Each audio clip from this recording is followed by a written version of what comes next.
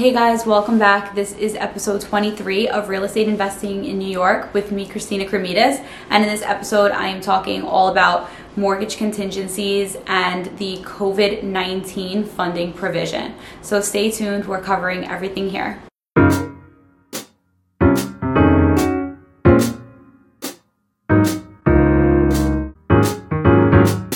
Welcome back, guys. Thank you for being here for another episode of Real Estate Investing in New York. Don't forget to like and subscribe so that you can be notified of new episodes, and also so that this content will be recommended to new people. This is completely free for you to do, simply liking this episode and subscribing to the channel, but it will help me reach more people, and that is the most important thing. So please be sure to support me and do that. So this episode, we are going to be reviewing mortgage contingencies because I get a lot of questions about them, but also we are going to be talking about a very important component that has recently been added during the due diligence phase and contract stage, which is the COVID-19 funding provision. So in order to understand what the COVID-19 funding provision is and why it's very important for you to have in your contract right now if you are purchasing property, I need to review the basics of the mortgage contingency, and then we'll talk about the COVID-19 funding provision. So as you probably already know, the mortgage contingency protects you as the buyer from losing your contract down payment if you were to get rejected from the bank for your mortgage. So pretty much if you are planning on using a bank and getting a mortgage to buy a property, and then during your mortgage application process, if the bank rejects you for your mortgage, you have a way to get out of your contractual obligation to purchase the property and get your contract deposit back, which is 10% of the property purchase price. So it's a lot of money. So if you are planning on getting a mortgage and you do not have all of the cash in the bank to cover the full price of the property, you absolutely want to have a mortgage contingency in your contract. This is one of the most basic things that you need to make sure is in your contract if you are planning on financing the purchase. If you don't have a mortgage contingency in your contract and you intend to get a mortgage and you do not get approved for your mortgage for whatever reason, you are obligated to purchase the property at the full contract price in cash. So pretty much if you don't want to lose that contract deposit, you need to find a way to come up with the full property price in cash without using a bank.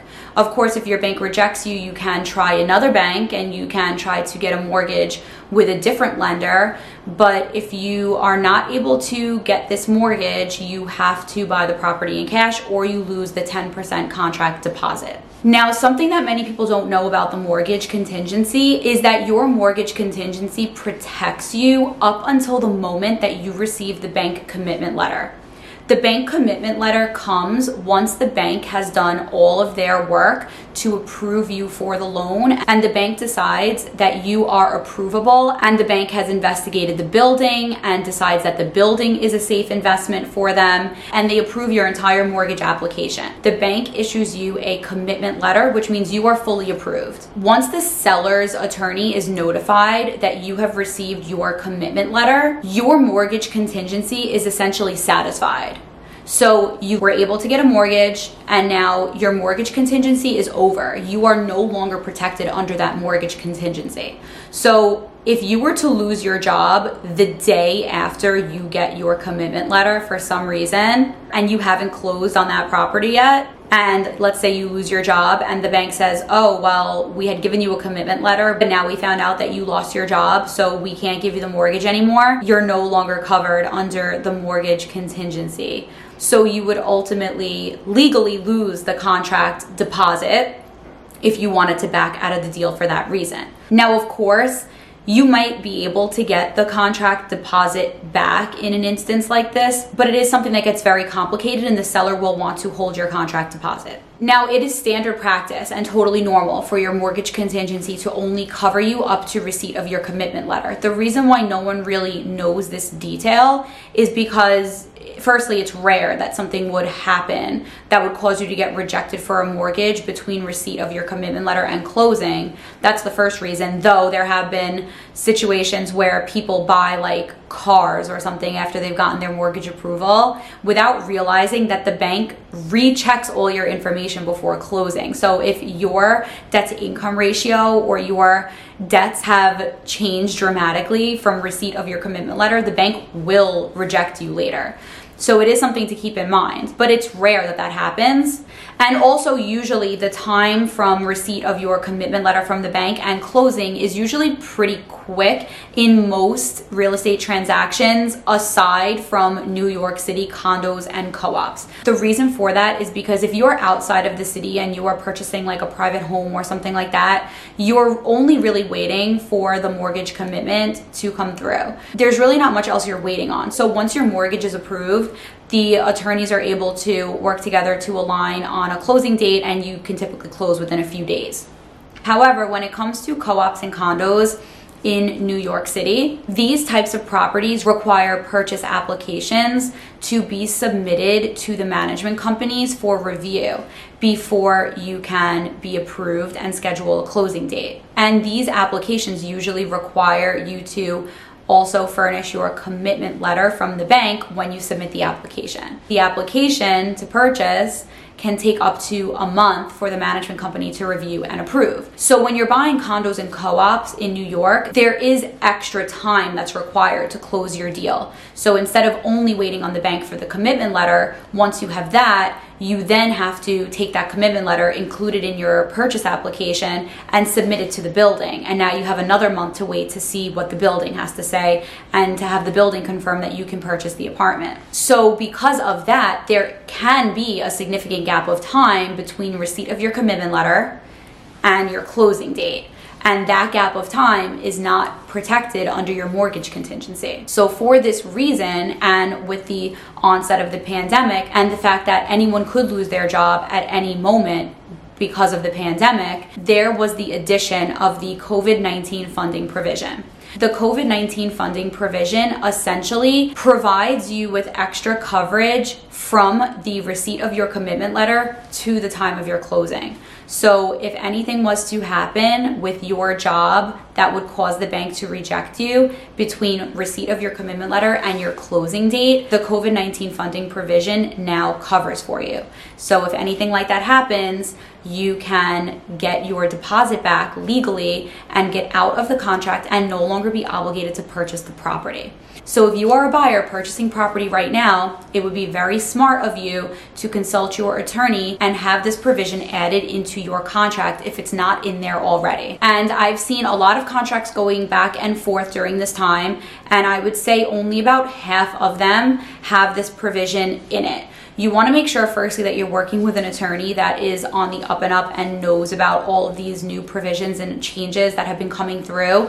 Pretty much every little opportunity that there is to protect a buyer during this time, your attorney should be privy to that. So some attorneys are kind of aware of it and have seen it and have started incorporating it.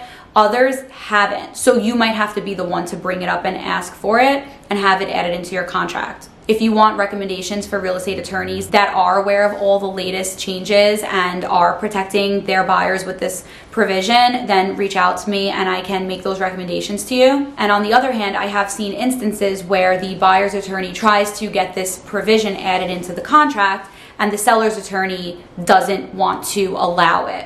Now, there are a couple of reasons why that's the case. Some seller's attorneys, especially if they're like more old school, they may just like not really understand the provision or just not feel the need to include it. They don't like changing what they already know to be the way that they work and what they allow, what they don't allow. So some sellers' attorneys just don't want to bother with the provision at all, and they just don't want to have it included. But also, it is an extra protection for the buyer, and the seller's attorney is not trying to protect the buyer. They're trying to protect the seller and make sure that that buyer is on the hook for the property as much as possible. So a seller's attorney is not going to like adding protection for a buyer, but it's up to you and your real estate agent and your attorney to push to make sure that you are protected in the transaction, because everybody on the seller side is not protecting you. They're protecting their seller. Obviously, their seller is their client. So when it comes to making sure that you have a voice in your transaction, that you have a real estate agent who is protecting your best interest in the transaction, and that your real estate attorney is protecting your best interest in the transaction, these are very important things to make sure that you have. So it goes back to the principle that I've been talking about from the very beginning, which is making sure that you're working with the right people on your team, making sure that your agent is well informed and working in your best interest. Same for your attorney, same for your mortgage lender. You want everyone to be in sync, you want everyone to be communicating, and for everyone to be up to date on all of the most recent developments to make sure that they are protecting you as best as possible. So that sums up the information that I wanted to share with you in this episode. I will keep this one short for you. If you guys have any questions, please send me an email. My email address is christina.cremidas@element.com. You can also follow me on Instagram. I do giveaways on my Instagram every single week. So follow me on Instagram. My handle is christina.cremidas. You can always send me a DM there as well. I always respond to my DMs. I hope that you guys found this helpful. Please make sure if you like this content that you are subscribed to my channel, and also keep in mind that this content is available on both YouTube as well as the podcast. So whichever way you prefer to watch or listen to this content, I've got you covered. Thank you guys so much for watching, and stay tuned for episode 24, where I'm going to be talking about the financial requirements to be approved by a co-op. So stay tuned for that, and I'll see you soon.